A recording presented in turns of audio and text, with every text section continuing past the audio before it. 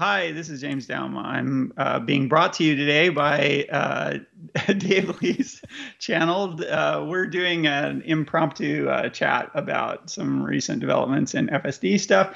And the topics we're going to cover today are the Starlink announcement with T-Mobile last night, the release notes for 10.69, and we're going to talk a little bit about Ashok Illaswamy's CVPR talk. Awesome. Yeah, thanks everyone for joining in. I asked James to do the intro because I'm actually in my car near Mount Rushmore, and it's kind of hard to handle all of the recording and the note taking or just viewing the notes and everything. So thanks, James.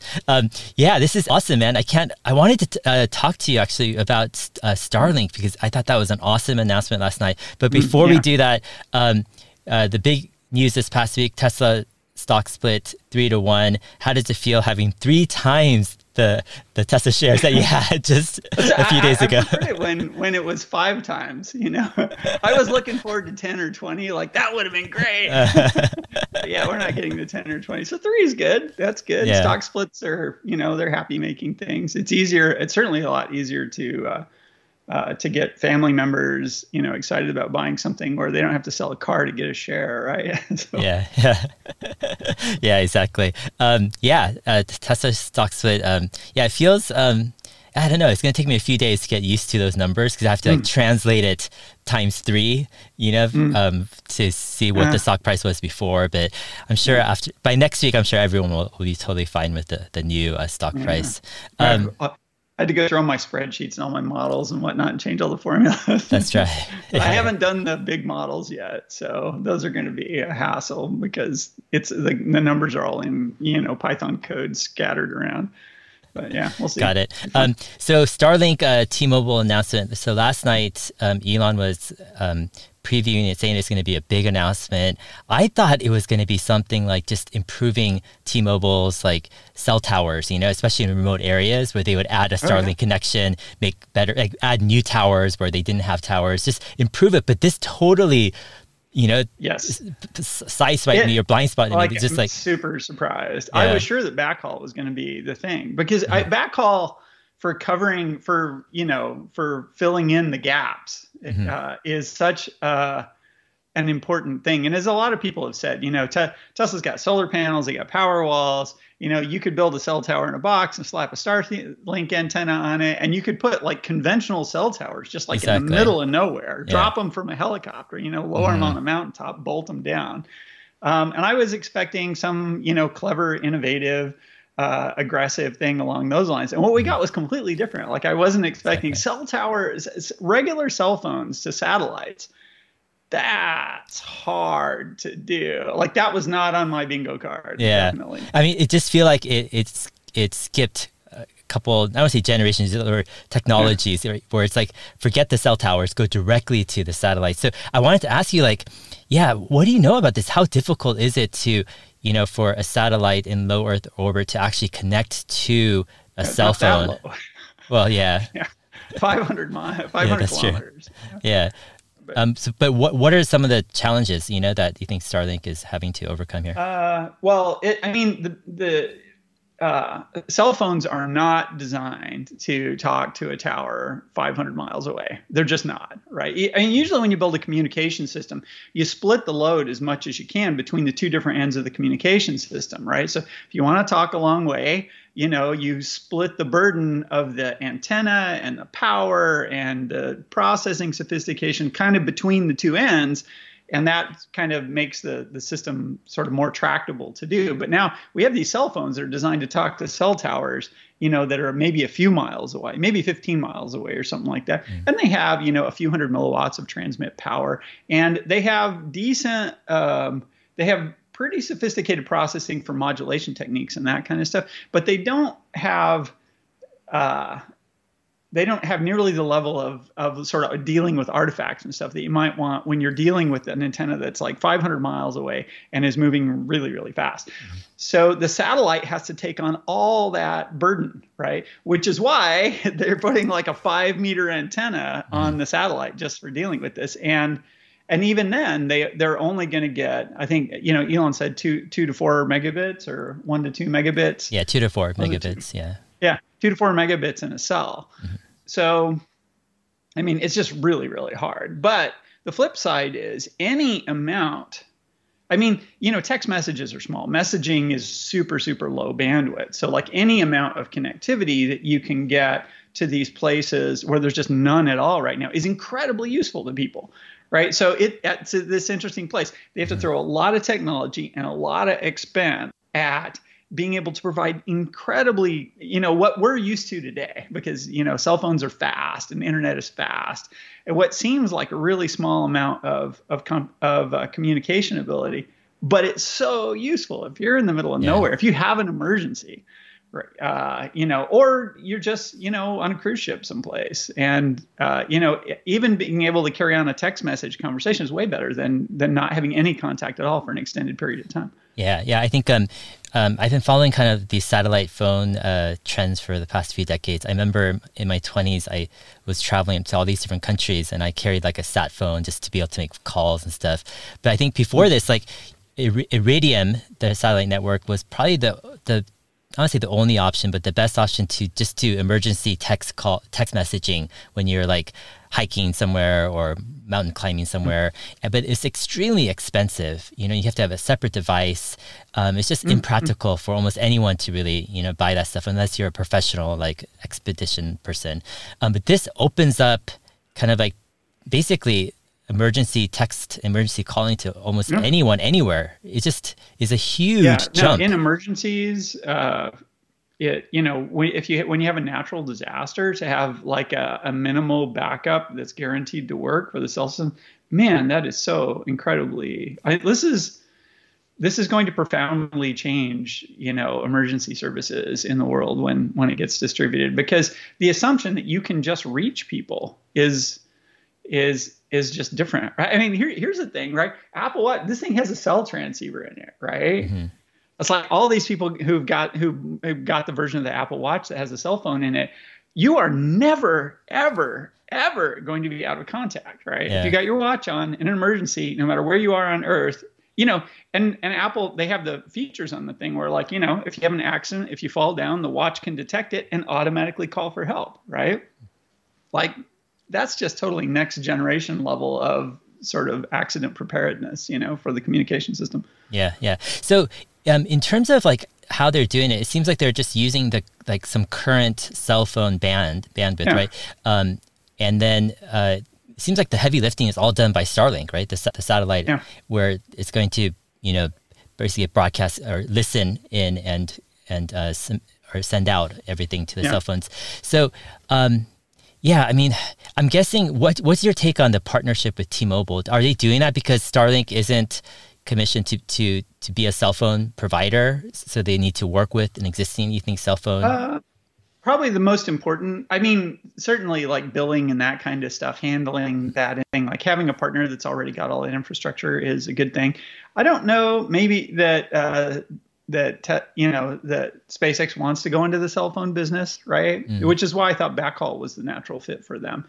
But they need a chunk of spectrum that they can access, and ideally, you'd like contiguous spectrum, where a lot of cellular bands are broken up regionally in the United States, so that a provider, they have this frequency here and that frequency there, other frequency over here, to make the first version as reasonable as possible. If you had like a band that some cellular provider owned, like over a really large area, ideally over the United States, because that's a good place to start your service. And T-Mobile has a PCS band, which is, so PCS is the set of frequencies between 1850 and 1990 or something megahertz.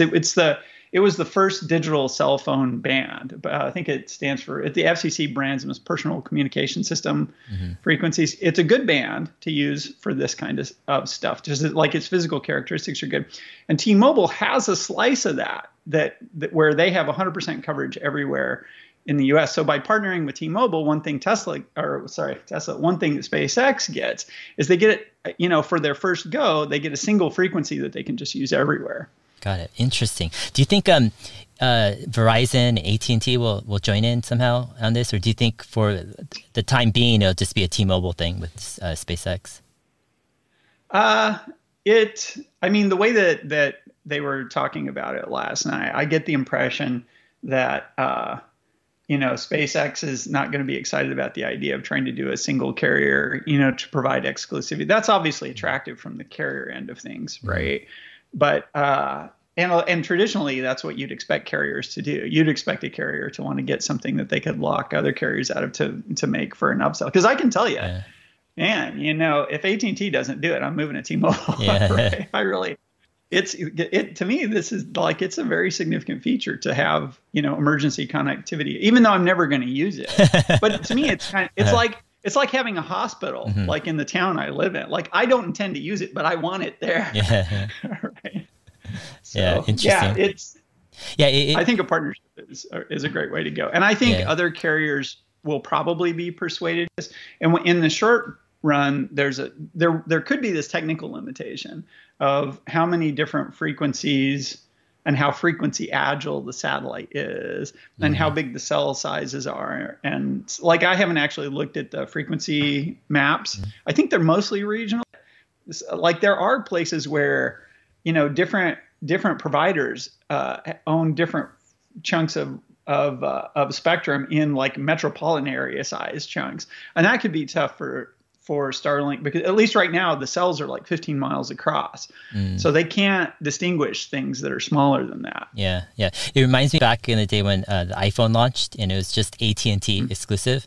And AT&T got all this marketing benefit of being the only carrier with iPhone, and Apple got, a cut of all that, and it worked out. But I mean, it probably lasted a bit too long, but I would imagine like the T-Mobile partnership, maybe there's a time limit, like 3 years or 5 years or something, where it could be exclusive. And then it opens up where, SpaceX does partnerships with, AT&T and Verizon after, a few years, but we'll see.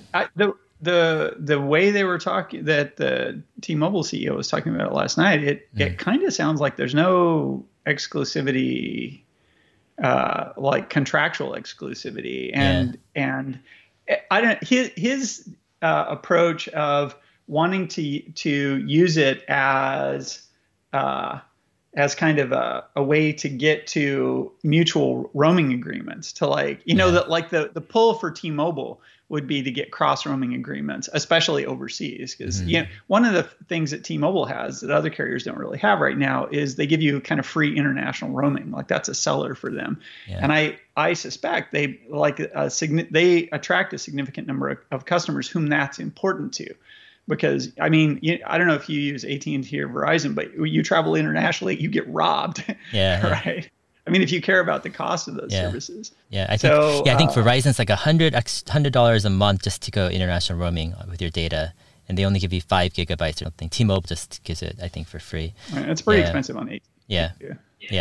I'm actually headed to Mexico maybe in a few weeks. I want to take my kids to Mexico City to check it out. Should be fun. When the T-Mobile announcement happened, I was like, if a phone can connect to a satellite, Starlink satellite, then surely a Tesla car could do that too. Because aren't they just basically putting a phone or the components into a Tesla? No, the existing cars, cellular remote, antenna, all that stuff. So I'm like, this is probably going to happen. So, and then Elon confirmed that, by replying saying yes. But do you think? So you're thinking that the current Tesla cars will be able to handle? Do they have the right spectrum? No, it's, I mean, if you have, a cell phone, I mean, they didn't say what modulation scheme they were going to go with. So we don't know if it's like 2, 3, 4G, whatever, that they're doing. It may, it would be interesting to know that, but, they did say something along the lines of like any phone manufactured in the last few years or whatnot. So maybe it's a 3G modulation scheme that they're using. So, and 3G, maybe not, because 3G is it's getting eliminated in terrestrial networks right now. But I would guess that, certainly if you have a recent model, it's got a cellular transceiver in it, right? Exactly. Yeah. I mean, to me, that's a decent selling point, actually. Wherever your Tesla is, you're always going to be able to call or text for emergency. Yeah. But OnStar will have this too. Other car carriers, like any car carrier that wants to use that feature, they can do it. Okay. Would they connect with T-Mobile, or, I mean, because if T-Mobile has that agreement, I mean, I mean, they would need to have a contract with a carrier that had a contract with SpaceX, right? Because they have to be able to communicate on the frequency that the satellites are able to use. And whoever owns that band of frequency, they have to both cut a deal with SpaceX and cut a deal with, you know, whoever the end customer is that's going to use it. So right now, if that's T-Mobile, then if T-Mobile is the only carrier who's got a piece of spectrum that Starlink is allowed to use, then to get access to that spectrum, you have to get T-Mobile's permission. So normally you'd get a contract with T-Mobile. Yeah. All right. So I want to go into Tesla FSD Beta 10.69. So I wanted to talk with you about this because my general sense is that, you know, most people aren't understanding like what's improving in 10.69 and how significant some of the improvements are. And so let's take a step back and approach it through different ways. So I wanted to ask you about Chuck Cook's unprotected left turns, maybe go into Ashok's presentation, who's the head of Autopilot, who gave a recent presentation, and then also go into the release notes to kind of decode for the people out there, like exactly what the improvements are. But first to Chuck Cook's unprotected left turns. Did you see any of his recent videos with 10.69? Yeah. Oh, yeah. You did? Okay. What struck me personally was like some of the movements into the median and then from the median out, they were just like, I mean, this is night and day compared to 6 months ago, you know? I mean, it's a completely different, you know, beast. I've been watching Chuck's left turn videos from you know, since he started doing them, and I have I've thought a lot about like what things have to get better. Because it was never like one thing. It's being able to make a left turn. It's built on other fundamental capabilities, right? Being able to predict things, being able to sense things. You know, being able to do planning of a certain level of complexity with certain features in it. And I was, I was not expecting them to like get Chuck's turn in this time frame. That. It's an impressive. Yeah. I mean, when I was a lot of things got a lot. Yeah, exactly. I'm not like, completely like, technical, understand everything. But when I looked at those turns, I'm like, I don't think most people are getting how complex it is to be able to do this. Like you have to basically, be really accurate with all the lanes, with all the objects, with all the velocities. You need to have predictions, of where everything's going to be at, and if anything is off, like it could be extremely dangerous. You can basically get killed.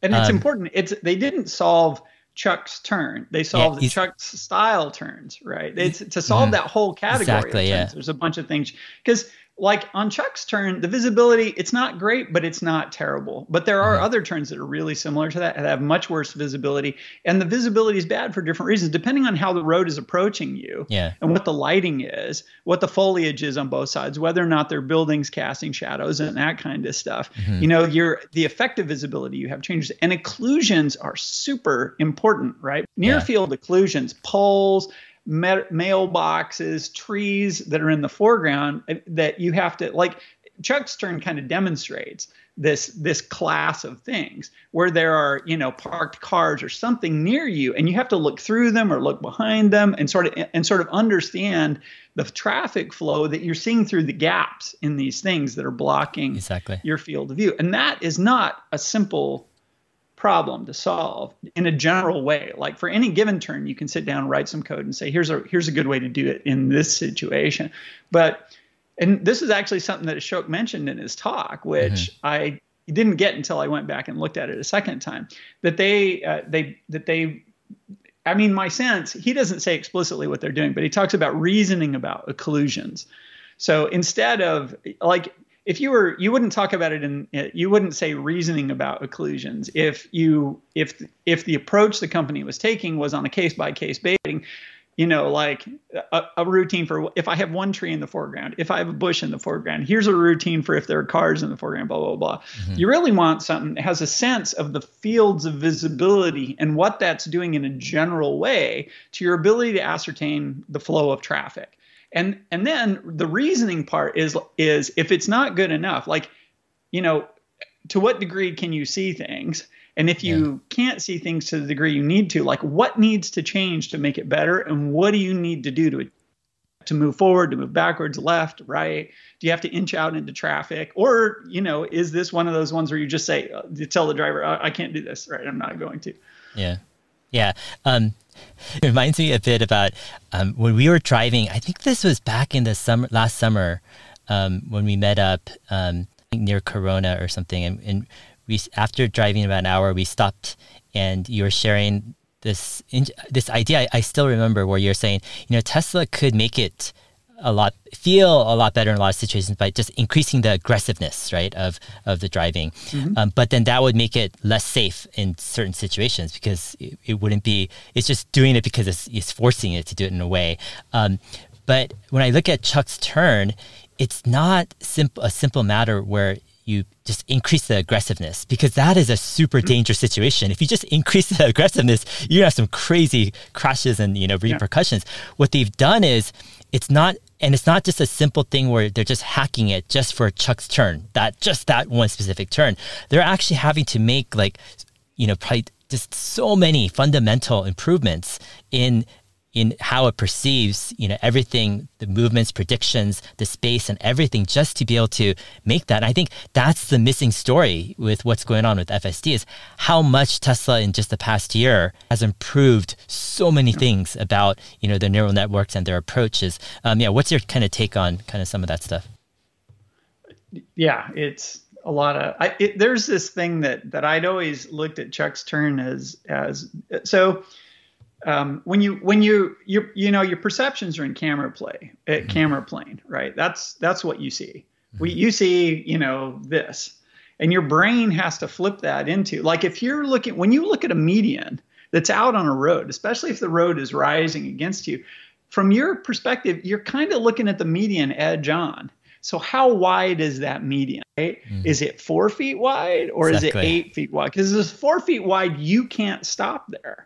It's not big enough for you to do the median trick. If it's 8 feet wide, you can. Well, in the visual plane, like, what's the difference between seeing a 4 foot wide? Well, you're looking at it edge on. You got to be super accurate in terms of your sense of the space to be able to tell, looking at the edge of a median, if it's a 4 foot stop or an 8 foot stop. And this was a fundamental thing that I thought in particular about Chuck's turn, right? Is that it's not like the lane markings make it super clear it's a median in the general case. I mean, certainly if you live where Chuck lives and you drive those things all the time, you know how they mark the roads there. But in the general case, right, as I look at those, and it's not clear to me that that's a median that's intended for people to stop at. And if it's not marked that way, you have to sense the geometry accurately enough that you can make a prediction about that kind of stuff. And this is, in his case, it's not even a median where you can drive out. And if you're clunky, like if you don't get the position right, it's okay. It's not that big. It's right on the edge, right? So you would expect it to be one of those things where, if the neural network wasn't doing a really good job of the shape of the road and the geometry of that space, that it would guess wrong a significant amount of the time. And guessing wrong is bad in that kind of situation because high-speed traffic and a smooth flow kind of situation. You don't have a lot of time to get up to speed. And I mean, high-speed traffic is hurting you two ways. One is the collision consequences are really high, so it makes you want to be more conservative. But the other one is you also have less time to react. And when you do move, you have to commit, right? Because you have to get up to speed relatively quickly. And it seems like they got the perception thing down. They got the commitment thing down. They dealt with the occlusions at the edge of the road and being able to reason about occlusions and visibility. And all of those things seem like just fundamentally significant improvements to the system. And a lot of it, I think, is explainable by the stuff that Ashok talked about in his CVPR talk, where he talked about moving to.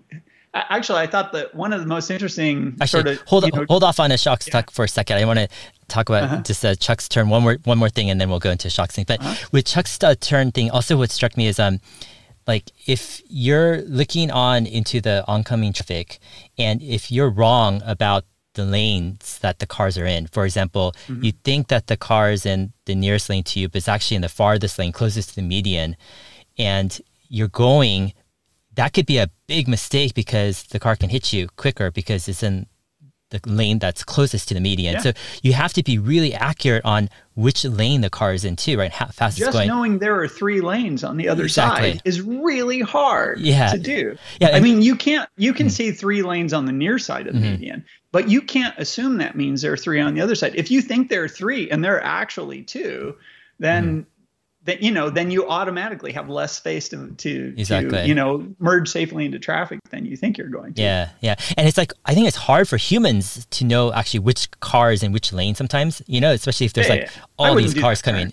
Yeah. I totally wouldn't do that turn. Exactly. And then, so on this other kind of idea of occlusions, if there's like a pole or something where you can't see, or it's like showing no car, right, for a little bit because there's occlusion, that's dangerous too. Because if you go because you think there's no car, but there's a car, then it's a death trap. So it's like, it seems like, Tesla has built the foundations where they've moved everything, I won't say everything, but pretty much almost everything to video now, where it's no longer just analyzing just the images alone, but it's in context of video. And then they've added on this whole prediction kind of probably engine or approach where they're able to know, and predict where the objects are going to be later on in the future, including kind of taking into consideration all the occlusions as well, Temporary occlusion. Exactly. They've dealt with temporary occlusion. Yeah. And they've integrated, I mean, that was, we knew that they were integrating across time, but we didn't know, how good it was working for them and what parts of the system it was working in. It seems, there are implications, once again, from Ashok's talk that kind of bring this stuff together. But generally, a thing that makes me happy, generally, there's the whole, 2 steps forward, 1 step back kind of thing where, and I've explained it in the past, is like, sometimes you discover that the way you're doing something isn't getting you there. And you need to make some pretty basic changes to the system to open up new possibilities for ways of solving problems.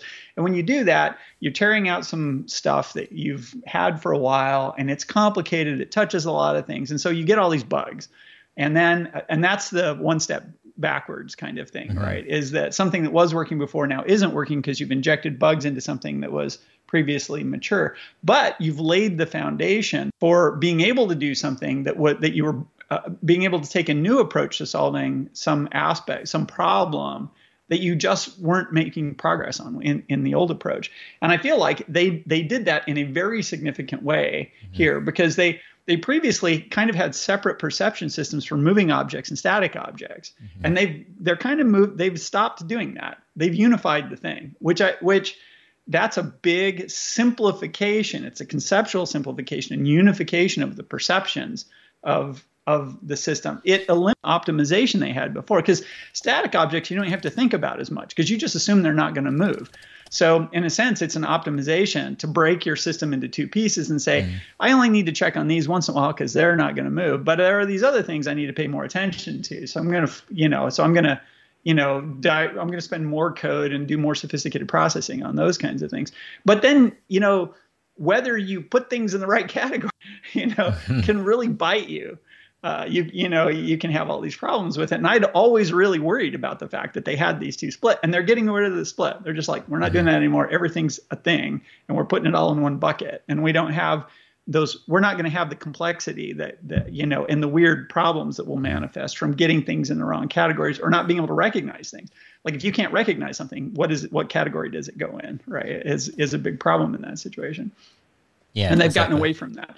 And so that's the kind of thing where, the potential for the big step backwards, where all kinds of things that worked before are now going to manifest new problems that people with experience with the system haven't seen before. But the flip side is there's all these problems that they're probably having or that they would have in the future that they're just not going to have because they're taking a conceptually much more straightforward approach to dealing with it. So do you think that's one of the reasons why they're doing 10.69 just for limited and then 10.69.1 for more and then more wider release for the next release? It's big changes. These are big changes to the system. So yeah, I think, the risk that there's some really horrible bug hiding in there that they just haven't got enough miles to discover yet is too high for them to just give it to a ton of people and turn it loose. You definitely, going to want to, baby step this thing out into the world. Yeah. So with Ashok's presentation, so he spoke, I think it was last week, and there's a YouTube video on that. I'll try to link it in the video description if I remember. But yeah, it was a great talk. Could you kind of share kind of the layperson overview on what's significant about his talk? What can we learn about what Tesla is doing right now in terms of their neural networks and their approach, to self-driving? Where are they at, and kind of what's the bigger picture here?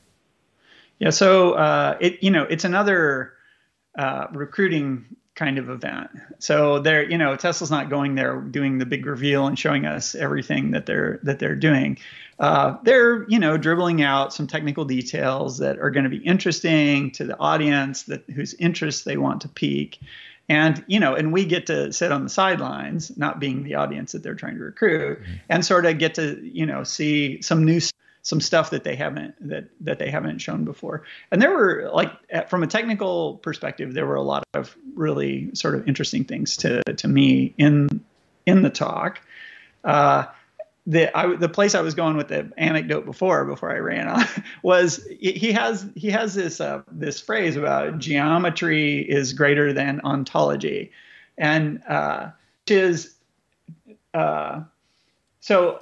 Ontology is putting stuff in categories, right? Like making sense of the world by recognizing things and putting them in boxes. And that is a pretty good way of describing what a lot of the underlying tech, one of the things that neural networks are good at is I have my dog cat, example that I've talked about a bunch of times. Is this a picture of a dog, picture of a cat? That's a classification thing. And a ton of the underlying core tech, classification was one of the first problems people tackled with networks. When they started applying neural networks to cars, classification was a natural place to go. It was something that was kind of understood how the technology worked in that way. And so they did a lot of classification, right? Is this a stop sign? Is this stoplight red or green? Is this a curb? Is this a curb? Is this a curb? Is this drivable space or not drivable space? Those are all classification decisions, right? The perception of the world was heavily dominated by classifying objects and delineating their boundaries, and then trying to make decisions that way. Mm-hmm. That breaks in ways. It's very useful in lots of ways. Like knowing something is, say, a pedestrian as opposed to a light pole.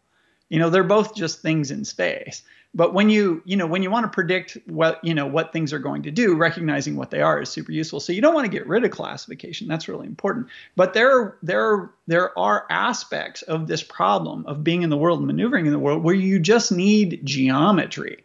You need to know, what space is occupied by something and what space isn't occupied by stuff. That's the occupancy map, right? Mm-hmm.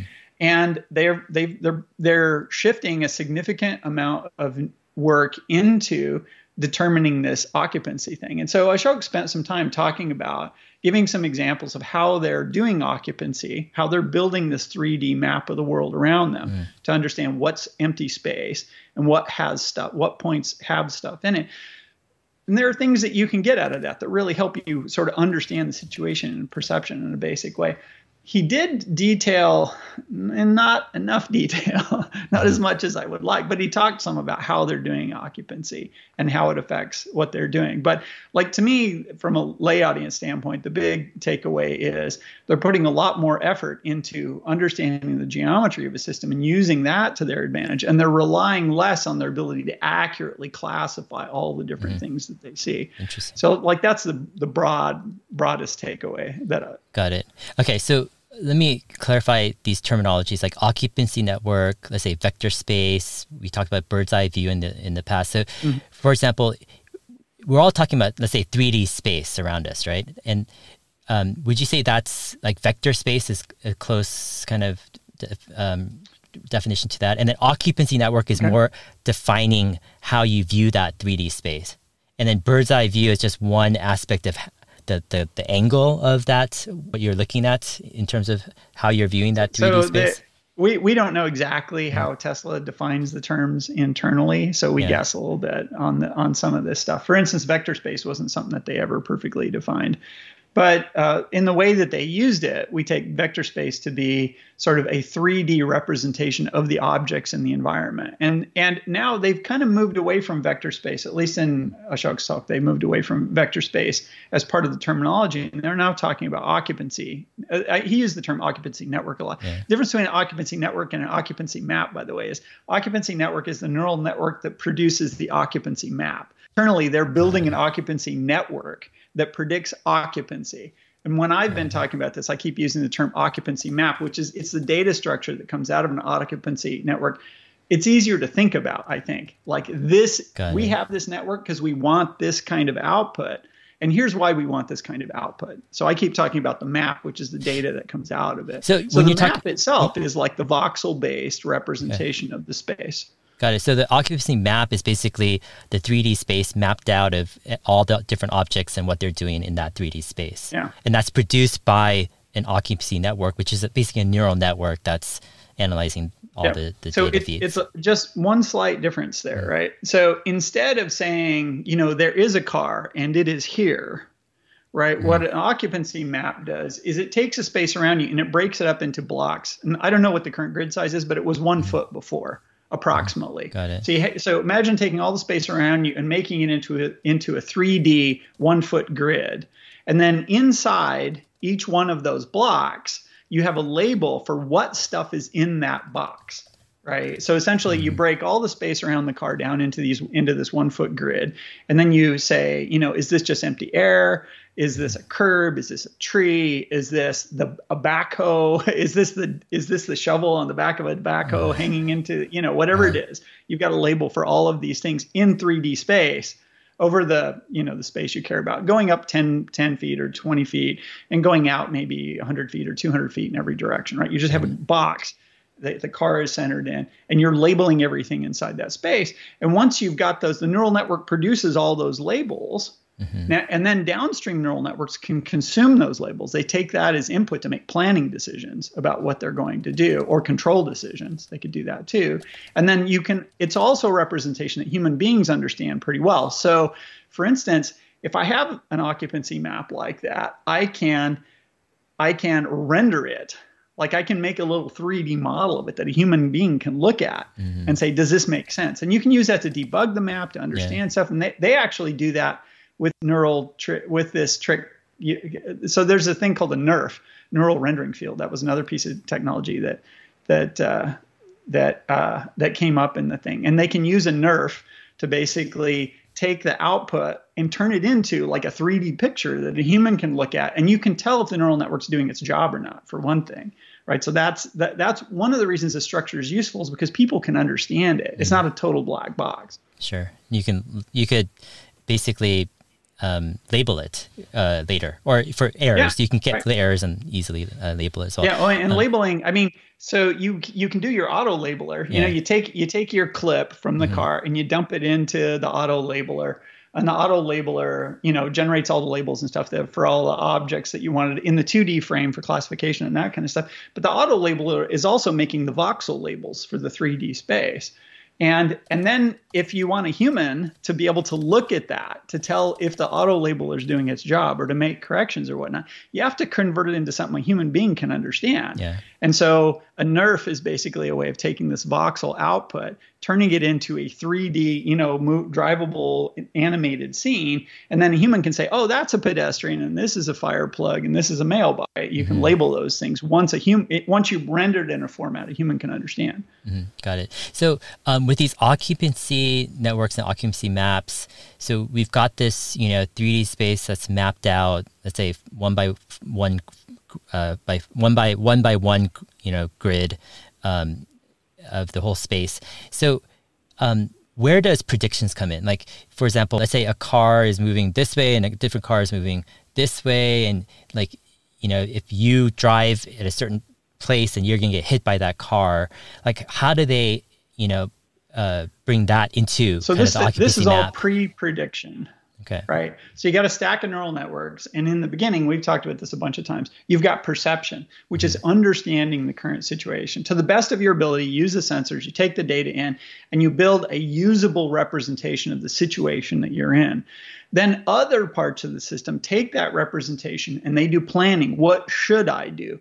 And then after that, there's another part of the system, which is not neural networks, or mostly not. It's mostly not neural networks right now, which actually takes that plan and then turns the steering wheel, hits the brakes, and that kind of stuff, right? So some of the planning is done as neural networks, and some of it is done in not neural networks. Like in a Ashok's talk, they talked about this implicit collision network thing that they were doing, and that which is let's transition to that topic for a minute, because it's a nice sort of example of what's going on here. That is explicitly a planning function. So the thing is, in the part of the talk where Ashok was talking about having systems that assist drivers in avoiding collisions. So when you misapply a pedal, or maybe you're doing something wrong, or maybe you've passed out and the car is going to intervene in order to go. So part of and of course this stuff would all apply when the car is driving in autopilot also. These tools are all available. But being able to make a plan, like, okay, here's the situation. I'm going, 20 miles an hour. This is the shape of the road, and here's a wall. Am I going to hit the wall, right? And if there's a risk I'm going to hit the wall, what should I do to avoid hitting the wall? Should I brake? Should I turn right? And you have to take everything so that's a planning function.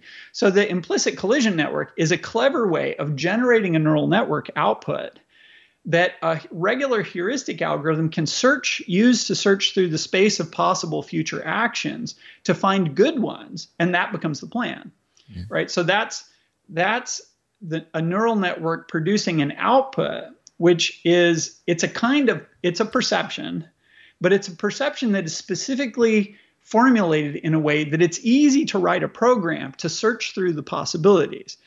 But because building the neural network so that the neural network searches through the possibilities can be complicated. If you have a set of choices, like if you're going to drive down a road, if you're avoiding obstacles, you have to say turn the wheel left, decelerate, turn the wheel right. You have to plan forward in time. And what you do right now might depend a lot on what it means for what your options are 4 or 5 or 6 steps down the road. So to do that, we don't usually have a neural network do what's called the rollout, where it takes a step and then evaluates and takes a step and does evaluate. Instead, what we want is we want a neural network to produce a sort of an evaluation function that another program can basically use to step through the possibilities. And in a car, you've got to do this quickly. Like you want to evaluate this in a few milliseconds. So the neural network output has to be formulated in a way where it's very easy for a conventional program to quickly roll through, to search the tree of possibilities to find a good outcome, or to find an optimal outcome relatively quickly. And this implicit collision network is a way of doing that. It's you take the situation as the car perceives it, and then you render it in a form. Because I think if you look at the talk, the explanation is like, well, why do they have this map and which direction the car is facing changes collision probabilities going with a 10-second horizon or 20-second horizon? It seems kind of not the most obvious way to describe this thing. And the reason they do it is because an algorithm can quickly use that map to search all the possibilities to determine an optimal plan. So this is kind of how neural networks contribute to your ability to plan. They can take the perception and put it in a format where a regular program can quickly check out all the possibilities and decide what the best one is. Got it. So to clarify all this, so the cameras, the neural nets are taking the data from the cameras and basically creating a 3D space, let's say occupancy map. And then from that, the neural nets are also evaluating that map, let's say for, collision, I guess implicit collision network, perhaps maybe like, figuring out what's the risks involved in different, paths. And then the planning takes all that output and then evaluates it mostly through heuristics, I'm guessing, to create the optimal plan for it, right? So AlphaGo, it had a neural network that would basically tell you, is this position good or bad? And of all the moves you could take on the board, which one at this point in the game is a good move to take, right? Like it would just, of all 300 moves or whatever that you could do, it would rank them from best to worst, right? But the thing is, you can't play a game just always picking the best move, because sometimes subtle things happen 2, 3, 4 moves down the road. I mean, if your evaluation function is good enough that it can say that it can look way, it can guess what will happen way down the road if you do a particular thing. So in the first version of AlphaGo, what they did was they did Monte Carlo rollouts. The time horizon that the neural network could see forward to understand the implications wasn't super far. It was 2 or 3 or 4 stones, 2 or 3, 4 moves, right? Mm-hmm. But what they could do is, because they had this neural network that would just basically say, these are your best 10 options in this position. And then you could say, well, for each one of those, what would be my next best 10 options? So you go from, 10 to 100 to 1,000, it multiplies by 10 at each step, but if you search this whole tree. But what you get from that is you're using your evaluation function to kind of search a possible tree of decisions that you're going to make. So in a sense, this is doing that's called a rollout, when you basically use a network to make a decision. And then you say, well, what would I do next? And what would those are, you're rolling out a sequence of possibilities.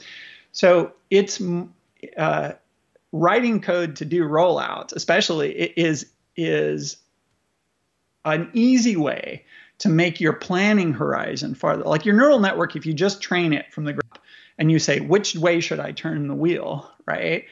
It typically, at any given level of capability, you'll have a certain amount of time forward that it can easily predict. And as it gets better, it'll be able to predict forward much further. It'll take more things into account, and more second order effects and third order effects and what happens next and so on, and be able to produce a good decision. But barring that, when you're at a certain level of capability, what you'd like to be able to do to just get the neural network you have is run it multiple times on subsequent time steps. That's a rollout. So the planning function, to the extent that your neural network isn't godlike in its perception and able to always give you the best answer, one way to just make it better is to have it guess and then pause it. Okay. And then what would you do after that, as a way of just searching through the tree of possible futures that you might want to consider? But if you're going to do that heuristically, it involves running the neural network many, many times for each decision that you make. Mm-hmm. So you need the neural network that produces that output to be pretty quick, because you're going to have to run it a bunch of times. And you need the algorithm that evaluates that and chooses the next possibility to also be very simple, because you have to run it many times. Got it. So the cleverness in this implicit collision algorithm is it strikes a nice balance there. They produce a relatively simple neural network that can be run many times, and they also produce it produces an output that a heuristic can easily evaluate to make decisions about which future states do I want to consider. Got it. So is there any terminology of what this implicit collision network outputs? Like with the occupancy network, it outputs an occupancy map. Is there anything similar? Yeah. Tesla's making up words for a lot of these things because they're inventing the stuff. Yeah. And so they probably have internal wording for it. There may be other people who've done this. Frequently, it's been the case when I go look at stuff, Tesla has come up with it. Somebody else had the idea, and they saw it and they adapted it or whatever the deal is. I don't know where this idea comes from, so I don't know what the other terminology would be for it. Got it. So back a while ago, we were positing that version 11 would be like a unification of, let's say, the highway networks, the local driving networks, and the parking lot networks all together. Is Tesla getting close to that? Do you think there's part of this unification already happening with the current builds? It's possible they're doing it. They're not talking about it. And I haven't looked at the code myself in quite a while. My guess is they set that aside and they're focusing on other things.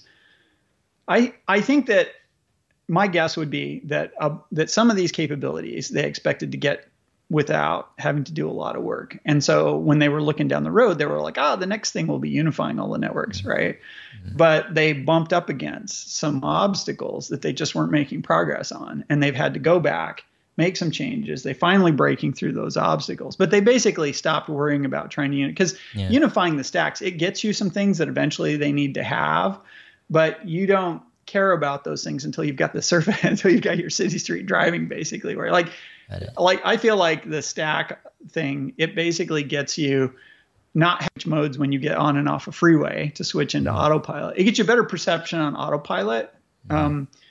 FSD is definitely better than autopilot as long as you operate inside a velocity that it's capable of. But my sense is that FSD has got some limitations in it where you can't safely use it at high speeds. And so that's why they're not using it on highways right now. Plus, they have autopilot and it works pretty well. So they might as well just keep using that. So unifying those would be nice. It would simplify the system. It would reduce, the overhead that they have. It's great, but it's not a priority right now because they have a system that works well enough on the highway. So they're just not doing it. And then the other thing is like parking lots. Parking lots, like the system's not good at parking lots right now, in my opinion. And unifying the stack is an opportunity to like get significantly better performance in parking lots, but it's a trade-off. It adds a significant amount of complexity, and it might have negative consequences for your just driving on surface streets. Got it. So, that's not something that you want to take. That's probably not something that you want to do. Pretty happy with your surface streets. And so like my general sense is the surface streets thing took longer. They had some fundamental problems. They've gone back. They've reevaluated some stuff, including moving to geometry because they've discovered that just lots of classification with simpler spatial stuff wasn't good enough. So they re-architected that. And maybe it'll be good enough now after they roll this thing out. And like if they feel like they've made enough progress on city streets, then maybe they go back to doing the stack unification. Yeah, interesting. Or maybe they did it and they just didn't tell us. I think that's unlikely. Yeah. And because it's still not good in parking lots, at least as we'll see. It'll be really fun. When I get 1069, I'll try navigating to and from parking lots. And like if it's significantly better at making the transition from surface streets to parking lots and maneuvering in parking lots, then maybe I'll feel like maybe they made progress on unifying the stack. Yeah. Makes sense.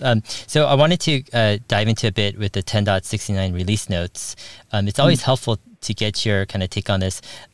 Right before we started recording, you were just reviewing them quickly and you're like, oh, everything's pretty straightforward. And I was commenting like, for most people, no, it's like the terminology is so foreign, Exactly. And so I think what I'd love for you to do is maybe go through a few of these and just in layman's term, just like explain kind of fundamentally what's going on, like what are the key improvements in 10.69 that at least Tesla highlights. I'm sure there's a bunch more, improvements under the hood. But the first one, it says, added a new deep lane guidance module to the vector lanes neural network, which fuses features extracted from the video streams with course map data, for example, lane counts and lane connectivities.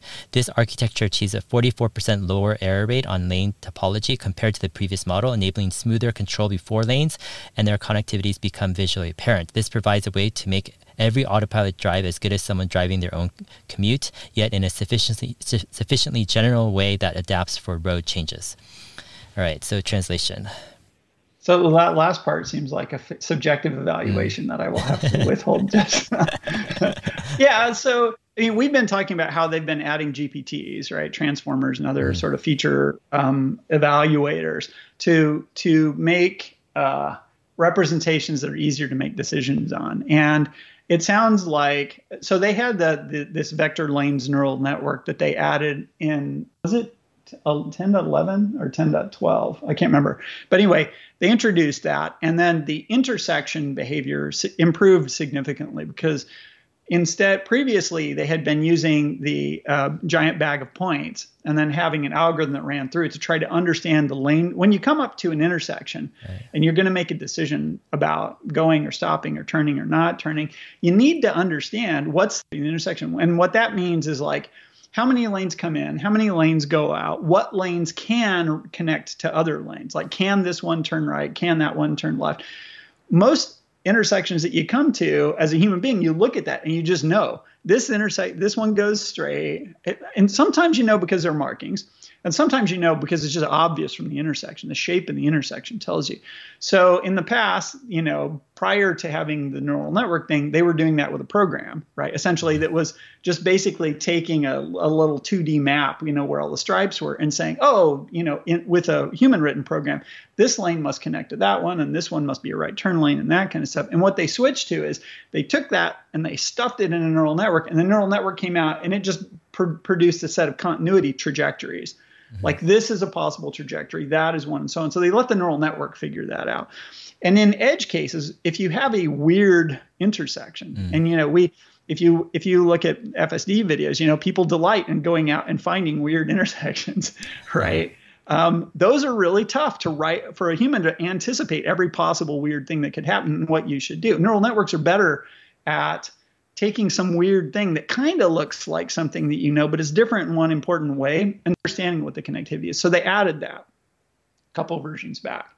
And this is basically, we added to it because it wasn't good enough, essentially. They added more, they added another module on top of the thing to essentially deepen the thing's understanding and its ability to predict this connectivity in edge cases. Got it. So they're talking about coarse map data, so like lane counts and lane connectivity. So what I'm taking this to be is, so they have this vector lanes neural network, right, that determines all the lanes and their trajectories. And now they've added to that kind of like what the lanes are going to look like further out based upon some basic map data of like how many lanes a street might have, or, where the lanes head. Let's say 2 lanes merge into one or something. So they're predicting these lanes further out, which gives them more accuracy. Is that kind of what they're doing? I'm taking it a slightly different way. Okay. And it's vague. So, this is not super specific. The thing I'm taking is that the previous version of the neural network, it didn't take map data in. So like the navigation map, one of the things the navigation maps will have, ideally it will be accurate, but it isn't always accurate. It is like this road is 2 lanes going this way and 2 lanes going this way. Or at an intersection, they'll have data that says, there's 3 lanes at these intersections here. And the map data might say there's a right turn lane and a left turn lane or whatever the deal is. So the neural network previously was just like taking the cameras in and basically saying, here's what I see, and then making its decision based on that. Okay. And now what they've done is they've added a feature where it can take the navigation data and it can consider that in its solution for that thing. So like if the neural network is like, is that 2 lanes or 3 lanes? And it's not quite sure, but it's got this coarse map data that's just basically saying, this intersection should be 3. It's like, I'm going to err on 3 because that was what the map says. And that'll improve that accuracy. Got it. So it's not just predicting like further out, it's predicting right now what the lanes are around it. Got it. Now, of course, a side effect of this is that you can predict farther out because, of course, one of the things that happens with further out is that the closer you are, the better you can see something, the more accurate the neural network is going to be. Like, it might look at a road and say, this is 2 lanes, 2 lanes, 2 lanes. And the farther it gets and the less well it can see, it's like 2, 3, 2, 1 might be less. And if the map says 2, then the neural network might decide, okay, I'm going to say 2 because that's what the map says. Yeah. So before, were they not adding this coarse map data to their vector lanes neural network, you think? Well, the way this is worded implies that they weren't because they added it. Yeah. Yeah, it seems like, the vector lanes neural network is a big upgrade, feels like, to get more accurate lane predictions, lines. And it seems like adding coarse map data seems like it could be a big improvement. They're saying that it achieves a 44% lower error rate on lane topology compared to previous model. That's a big improvement. Yeah. Wow. But now, remember, a 44% improvement it might have been that it was, 99.0% good, so it had 1% error. And a 44% improvement is now it's 99.44% good. So the error rate has gone from, whatever it was before to, 56% of what it was. So it's essentially a doubling in a reduction by a factor of about 2 in your error. But the thing is, once again, these are edge cases because it's already pretty good at getting most of the intersections most of the time. And you can imagine how, when you first run the thing out, let's just put the neural network in, see how the neural network does based on the cameras. You run it in the world for a while and you say, okay, here's where we're having problems. And then you look at the thing and you say, well, you know what? The map data is mostly right in those situations. So how about we have the neural network consider what the map says when it is making decisions about this stuff? And so they add a feature to the neural network where it can take that map data and take it as an input as one of the things it does. Now, of course, one of the problems with map data is if you rely too heavily on map data, you can remember because maps have errors, and sometimes the errors are egregiously bad.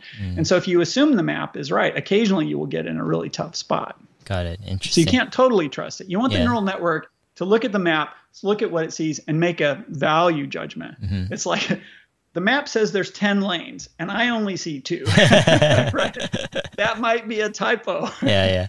Yeah. I mean, I guess that's one of the benefits of having a vision kind of, focus approach is you could rely on vision more than just, let's say HD maps or, what. And that's kind of what you want. Yeah. I mean, that's what a human being does, right? Yeah. You trust your perception. But I mean, in the case of a human, the comparison is probably what you remember. Like imagine that you're driving someplace you've driven before, but you haven't driven recently. So you have a general memory that, oh, after I come over this hill, I'm going to want to turn right. And I want to be in the right-hand lane because that's the only lane that can turn right. Like that's your memory of it.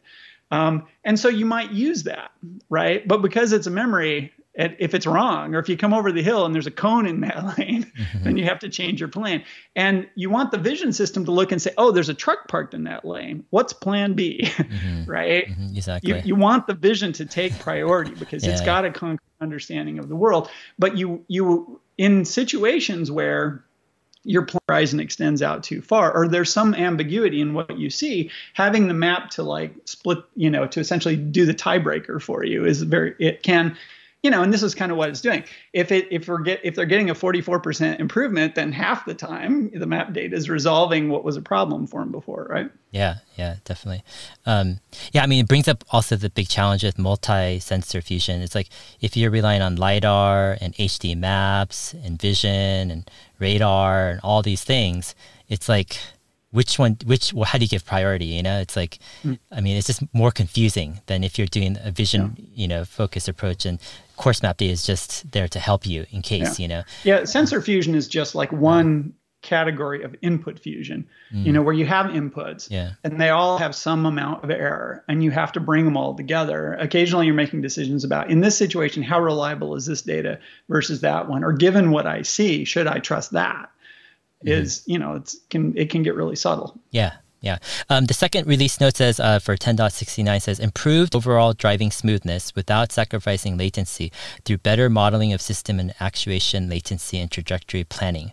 Trajectory Planner now independently accounts for latency from steering commands to actual steering actuation as well as acceleration and brake commands to actuation.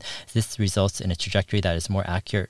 That is a more accurate model of how the vehicle will drive. This allows better downstream controller tracking and smoothness while also allowing a more accurate response during harsh maneuvers. Yeah. So this sounds like previously they had a very simple model of the car dynamics. So you want to have a model of the car dynamics. When you convert your plan into a set of actions and you have an envelope, like you don't want too much acceleration or too much turning force. You don't want any jerk. And, you're turning into a lane that's over there and you want your car to hit the center of the lane exactly, not to be too far left or too far right or whatnot. You need to have a model of the consequences of what you do, like how that happens going forward. And in the beginning, you can start with a really simple model. Simple models are better because they're less likely to have bugs and they're less likely to have weird second order effects and stuff like that create other problems for you. But once you're pretty, at some point you get to where the limiting factor in being able to hit the center of the lane when you do your right turn or your left turn is, oh, my model of the car assumes it rotates about its center as opposed to like the front wheels turn and the back ones do, and it's this long.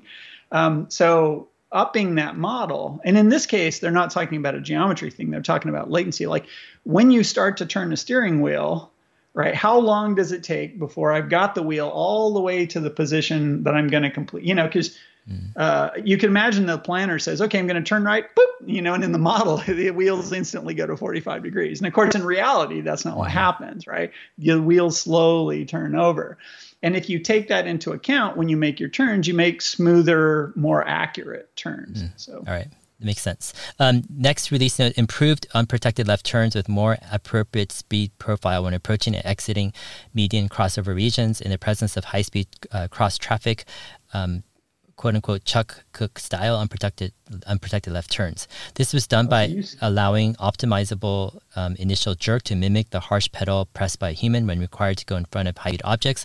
Also improved lateral profile approaching such safety regions to allow for better pose that aligns well for exiting the region. Finally, improved interaction with objects that are entering or waiting inside the median crossover region with better modeling of their future intent. Yeah, so that's a ton of stuff. Yeah. So that's a laundry list of things that they tackled in order to make the Chuck Cook style left turn work. It's a ton of stuff. But is it? So what parts of this? So I mean, so they're basically saying like to get into the median, right? They improved basically probably modeling of how to get in quick, the right speed, how to get in, and then. But what does this mean? This was done by allowing optimizable initial jerk to mimic the harsh pedal pressed by a human. Yeah. So does that mean they're just making the speed just more comfortable, like a human, like would go into that? So jerk median? is the rate of change of acceleration. So like there's position and the first derivative is velocity. It's a rate of change of position. The rate of change of velocity is acceleration.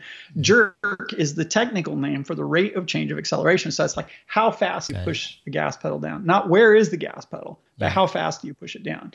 So essentially they modeled and that's something people are really sensitive to. Like a big component of comfort for human beings in longitudinal control of a vehicle, forward and backwards control, is not what level the brake is at, but how fast did you get the brake to that point, or not where the accelerator, how fast did you get that? So they're now essentially, this is similar to the piece we were talking about before, where you're not assuming that the wheels instantly turn to whatever the position is when you're doing your turn. You assume that they gradually get there. And they're similarly, they're not modeling that the accelerator went from 0 to 0.2 instantly, but that it slowly got there, or that it got there with some movement profile. And once again, that affects, like if you're trying to predict, like where will the car go if I do this set of actions, and how will it feel to the occupants? If your accelerator model or your brake model is crude enough, then that limits your, what you can do within a certain comfort profile. So now in a Chuck Cook style turn, you want to be able to get aggressive, but you don't want to be slamming people around the inside of the car. So you have to get more refined in that, like, what does aggressive mean exactly? Like what sets of controls can I do that will get me moving quick, but which won't, make my, leave bruises on the occupants. Got it. That makes sense. And then basically also improving the position, I guess, that gets into the median and interacting with objects that are entering or waiting to enter. Makes general sense. So that's really complicated, right? I mean, medians, they're different sizes. Some are only going to fit one car. Some will fit two, depending on whether a median is like a little to the left, or the gap in the median is a little to the left or a little to the right. You might imagine that cars coming in, it might, because sometimes when you turn through a median, you turn to the left of oncoming cars. And, other median geometries, you turn past the car, right? You go to the right of the oncoming car and you turn around each other when you enter. Yeah. And so understanding that from the shape of the median and, is a little bit subtle. But if it's a Chuck Cook style stop, because people use that median not just to turn left from Chuck Street onto the thing, but to turn onto Chuck Street. And some of them are doing U-turns.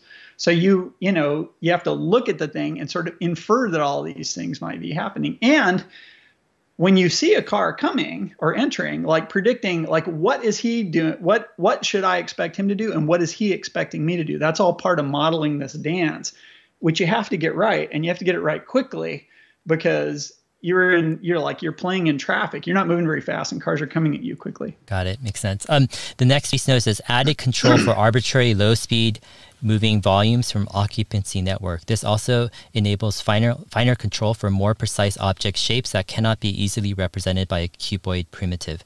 This required predicting velocity at every 3D voxel. We may now control for slow moving UFOs. Yeah. So this, we talked about how they were moving away from needing to recognize things really well. So one of the things about about classification is the fundamental classification sort of delimiter that Tesla uses is a cuboid. It's a three-dimensional volume, the minimum three-dimensional volume, which contains all of something. Like if it's a truck, what's the smallest cube I can draw around that thing that where all of the truck is inside the cube. And then the car treats that as the boundary that it needs to stay out of. But when you get complicated things, especially in tight situations, like imagine that you have, like a utility truck with like one of those cherry pickers hanging off the side of it, parked on a narrow residential road with some cones, and you have to move around it. Well, you want to know that you can, if the cherry picker's 20 feet up, right, and it's off to the side, you want to know you can drive under it. If you draw a cuboid around that thing that includes it, it seems like it's occluding the whole road. So you need this kind of more subtle understanding of how singular objects decompose into occupied volumes of space so that you can maneuver around them in tight situations. And so by moving away from just recognizing and classifying things and treating them as like these things, especially in a situation where on a certain level, everything the car sees is a cube, right? That becomes a big constraint in some situations. And they're moving away from that.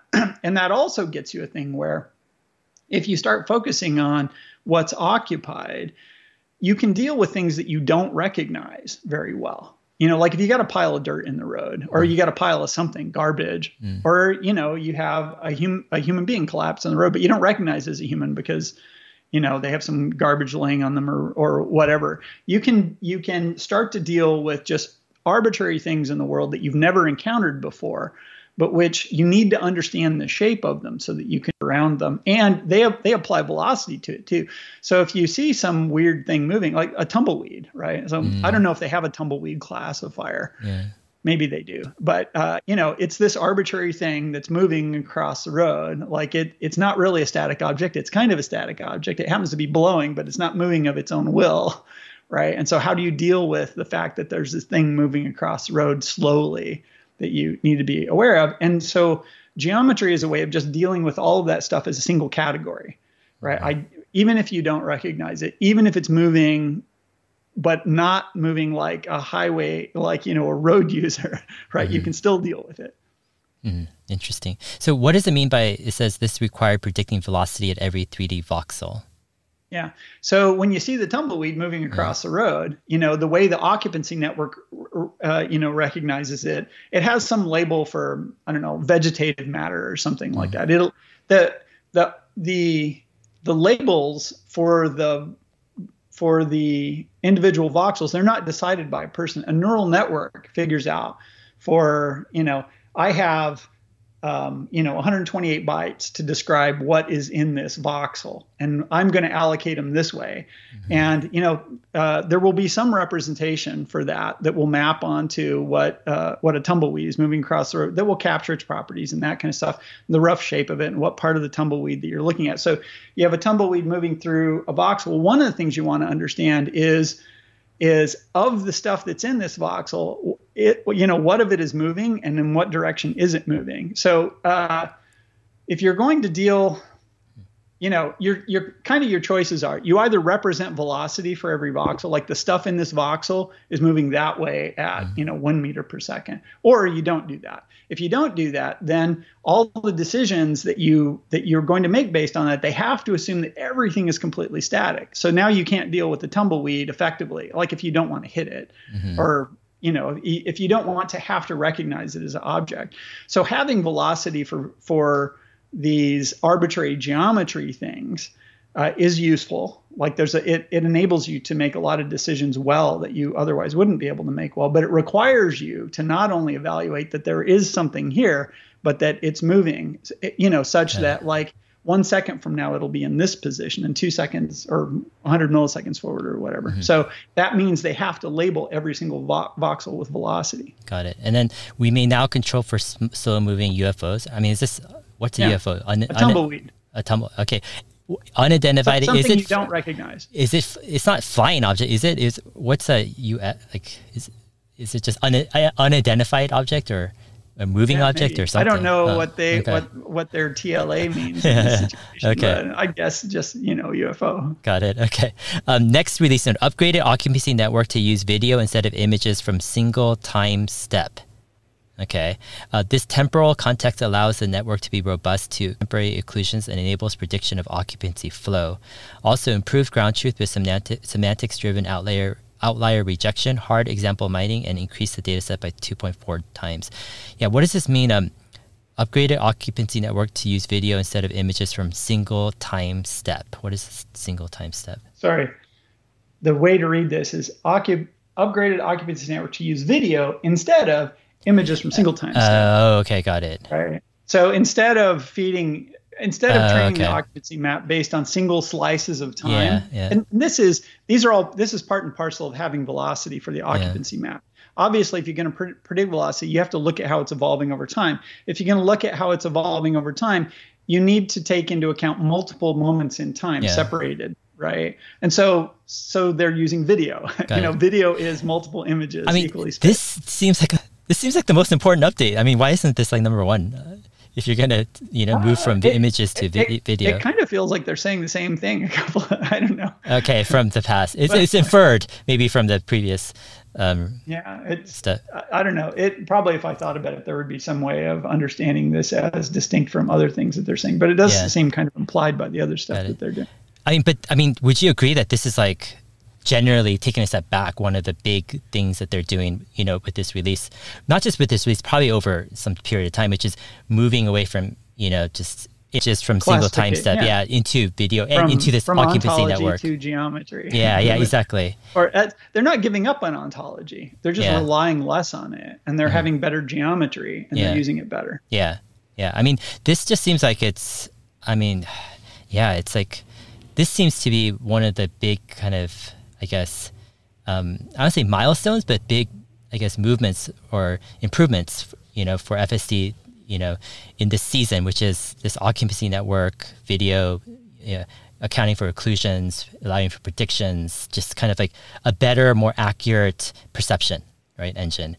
Yeah, definitely. Interesting. All right. The geometry thing, I'm super happy to see them moving more to because trying to rely entirely on classification or rely too heavily on classification, gets tricky. Like classification, the BEV thing is kind of it's kind of this middle ground between geometry and classification. I mean, you're getting 3D stuff when you go to BEV, when you use bird's eye view networks. But you're kind of carrying the baggage of classification along with you when you go into that. You're still basically saying, looking from the top, there's a car at this position, blah, blah, blah, blah. But the car's still a cuboid, right? So if you imagine that you have a truck driving through and it's got some weird trailer hanging off the back, a boat or something, right? It's like you can't, it's hard to do a recognition that's going to be able to deal with every single kind of thing that might be on a trailer and every kind of trailer, because there are all kinds of weird trailers in the world. And so geometry kind of deals reasonably in those situations where your classifier is just like bumping up against a wall. Got it. So, I mean, when you talk about geometry versus just, let's say, ontology or classifying, with geometry, you could break down these objects, I guess, more specifically, and kind of, it's a more granular approach, basically. Than just every object becomes ontology. Stuff in space. In addition to being like a human being is stuff in space. But one of the cool things about this is that stuff in space that doesn't have a label is still stuff in space. Whereas with a classifier, you kind of have this problem where stuff that you don't have a label for kind of doesn't exist, right? And so that creates these holes in the way that that you can address things effectively. Yeah, that makes sense.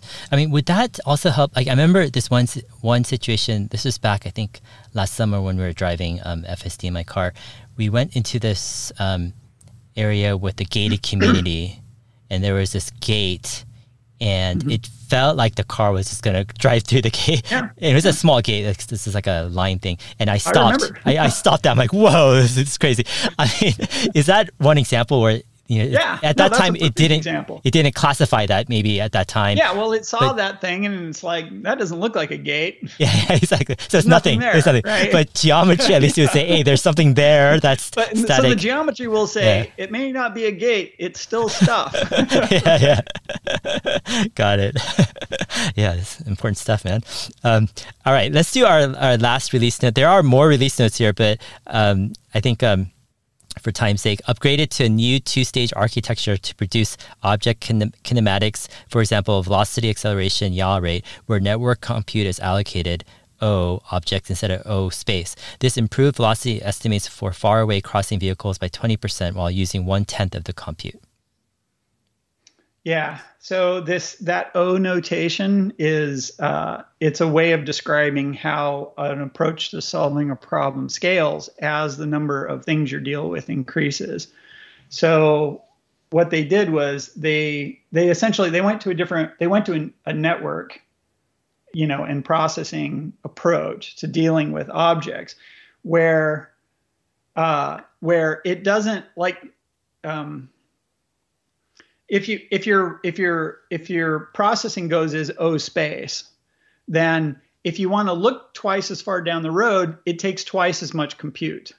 And if you want to look 4 times down the road, it takes 4 times as much compute. In other words, but it goes as it's not just linear stuff. It goes as space, right? So, if you want to evaluate everything that's 20 feet up and 100 feet down and 100 feet on both sides, that takes 1/8 as much processing as if you want to go twice as far in each one of those directions, right? Sure. But the thing is, there are a lot of things in the world where you don't want to waste compute on all these things. Like, for instance, if the thing you're looking at right now, if the aspect of reality that you're trying to extract right at this moment is about objects, then you don't want your compute to scale with space, because you could have this huge volume of space with no objects or one object in it. And if you essentially want to, double the linear dimension that you can see distance wise in each direction, you got to add 8 times the compute and 8 times the memory, and it just becomes very resource intensive. Got it. If what you care about is objects, what you want is something that scales with the number of objects. So if you have 4 pedestrians or 8 pedestrians or 12 pedestrians, it scales with that and not with, and this is an important thing for being able to get FSD to where you can use it on the highway, right? Because on the highway, you're frequently in a sparse situation, but you have big distances involved because you're moving fast. You need to be able to look pretty far away.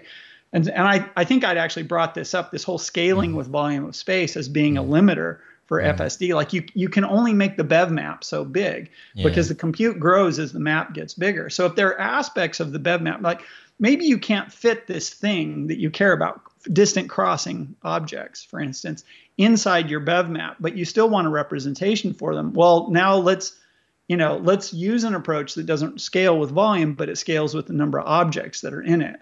Got it. So this two-stage architecture, I mean, are we talking about first stage, let's say, is like a occupancy network, and the second stage is these, let's say, is an object-focused of thing where they're just focusing on certain objects farther out to save compute space. So you get the occupancy network for things around you, but then the second stage is the objects that you think are important farther out. You're just focused on those objects without having to scale, right? This occupancy network in all directions. Yeah, so I would say that the two-stage thing is probably, they have a stage that's still scaling as space. And, they've added another stage of evaluation of this stuff, which is specifically focused on objects and their movements. They specifically call this as a kinematics thing. So, if you're trying to evaluate if the relative velocity or if the velocities of distant objects are going to affect you, then I don't know. A good example, once again, this screams to me like it's a highway application, right? Where you want to look pretty far, like you're merging, you're driving on the freeway. We've all had, if you drive autopilot, you get that situation where you're driving and you're in the rightmost lane and there's a big truck merging, right? And as a human, you're like, you would move over, right? Autopilot has to predict what that that truck's velocity along its path and whether it's going to intersect, right? And realize, oh, I'm going to be in that space. I need to either slow down or to be smooth, right? Or maybe I want to move over a lane. That's a prediction of a distant crossing object, right? It's a velocity prediction. But a lot of times in these situations where you're on the highway, you're going down the thing, the FSD, occupancy grid or the BEV map, it might not reach far enough out to include that truck, right? So right now they've got this blind spot where there are these distant objects that you want to be considering when you make your decisions right now about what you're going to do. But it's too expensive to just brute force expand the FSD map so that it's big enough that it can reach out a half mile to where that truck is. You can see it really clearly as a human being, and it's going to cross your path because you can see where the stuff is going. But FSD can't consider it in that basic mechanism. So they've got this other thing that they're layering on that can basically, it doesn't require it to fit inside the FSD, the BEV map or whatever. It can reach out to that object and make an estimate based on it, even if it's outside the grid. Got it. Actually, let's do one more. This seems kind of important. The last release note update says improved geometry error of ego relevant lanes by 34% and crossing lanes by 21% with a full vector lanes neural network update. Information bottlenecks in this network architecture were eliminated by increasing the size of the per camera feature extractors, video modules, internals of the auto-regressive decoder, and by adding a hard attention mechanism which greatly improved the fine position of lanes. Okay. So, I mean, it seems like they made a update to the vector lanes neural network, improved this accuracy, and then through multiple means, they achieved that. I mean, are there any notable kind of things here that you're noticing? No, it's it's interesting that they had a bottleneck at the connection between the camera networks and so that they made the feature descriptions that coming out of the per camera networks bigger, or rather the feature that ingests it into the BEV network or the occupancy network, they made it bigger so that it could ingest more features per camera. Yeah. It sounds like they did a number of optimizations and fairly straightforward improvements to the information that the vector lanes neural network got from the rest of the system, and then they got this numerical improvement in performance of 34% for ego lanes and 21%. Yeah, it's pretty straightforward. Okay, yeah, I mean, it's just it feels like another just illustration that Tesla is doing anything and everything they can to improve their perception of and to create this 3D model that they're using to navigate the world through driving. So I'll just wrap up here. Thanks for sharing all of this. I mean, oftentimes I feel after talking with you, I just get a better understanding of what's going on technically, especially under the hood. It's interesting to me that FSD is pushing ahead, and compared to where it was last year when we drove it in the summer, when we met up, compared to now, it's just mind-blowing, the improvements. And it's so interesting. You juxtapose that to a lot of the perception of skeptics and people who aren't following it. They just don't think Tesla's doing anything. They think it's just completely vaporware. Whereas Tesla is really heads down, I think, doing the right thing, improving. And it's not just one thing, that it's a multitude of things you need to improve to get this right. But they're really aggressively pushing forward. And it's super impressive. I mean, what are your kind of last thoughts with all this? I'm happy with the progress. I'm glad to see that they're still moving. The biggest fear, and as long as this doesn't happen, eventually we get there. As long as you don't hit a local minimum, whatever, that you can't escape, like you hit a wall and stop making progress, you will eventually get there. We don't have a really good real world understanding of exactly how hard driving is, because we don't have an existence proof in a machine of something that can drive where you can point at it and you can say, well, this is how hard the problem is. Yeah. It's this hard because this machine can do it. Because we don't actually know in those kinds of terms how hard the problem is, you can be very uncomfortable about whether you're or not you're going to get there. But, one simple fact is true. Like if you continue to make good progress, eventually you're going to get there. However hard it is, you're going to get there. And progress is exponential. I mean, it doesn't feel exponential, but progress is exponential. Like they're describing all of these improvements as percentages against the previous version. And, that's exponential improvement. Like if you constantly make, same scale percentage wise improvements on your previous version, you're improving exponentially over time. And that means even if the problem is, exponentially harder than you think it is, but your improvement is at an exponential rate, then the amount of time it takes you to solve the problem is only linearly larger. It's not exponentially larger. Does that make sense? So sure. It's the difference between, it taking a year or 2 years to get there. It's not the difference between taking a year or 100 years to get there, right? And so that's very encouraging to me to see that they continue to make exponential progress against this problem. Yeah, definitely. Good stuff. Right now I'm going to head out to Badlands National Park. Have you been there to Badlands before? Yes, we did. It's funny, when we went, it was early enough that the supercharger network was I remember Badlands was the first place where that we took a trip in our car, and we looked at it and we're like, there's no supercharger there, which means we need to, have enough charge in the car to get out there, go around the park, and then come back to where we are, because there wasn't anything on the other side of it that we could. I don't think that's true anymore. But I remember this because we were really concerned about it. We'd never had to do that thing before. And then we went out to Badlands and we drove all the way around. We charged the car to 100%, drove out to Badlands. We met other people who had Teslas that were also there, so, and then we drove back and we ended up having like 40% charge left over. Like I was really impressed that the car did so much better than my expectations were. I think that was the last time I worried about range, actually. That was probably 2017. Yeah. It was fun. It's super pretty. Yeah. So I'm impressed. I don't think I've ever been to South Dakota before this trip, and it's just been awesome. Yeah, it's been fun. And then we're headed to down to Colorado, spending a few weeks down there, the Rocky Mountain National Park and other places. So it should be fun. Yeah. Cool. Awesome, James. Thanks for taking the time to chat. I appreciate it for sure. I'm sure a lot of other people also will appreciate it. So have a great day. We'll talk to you again. Take care. It was nice seeing you again. All right. Bye.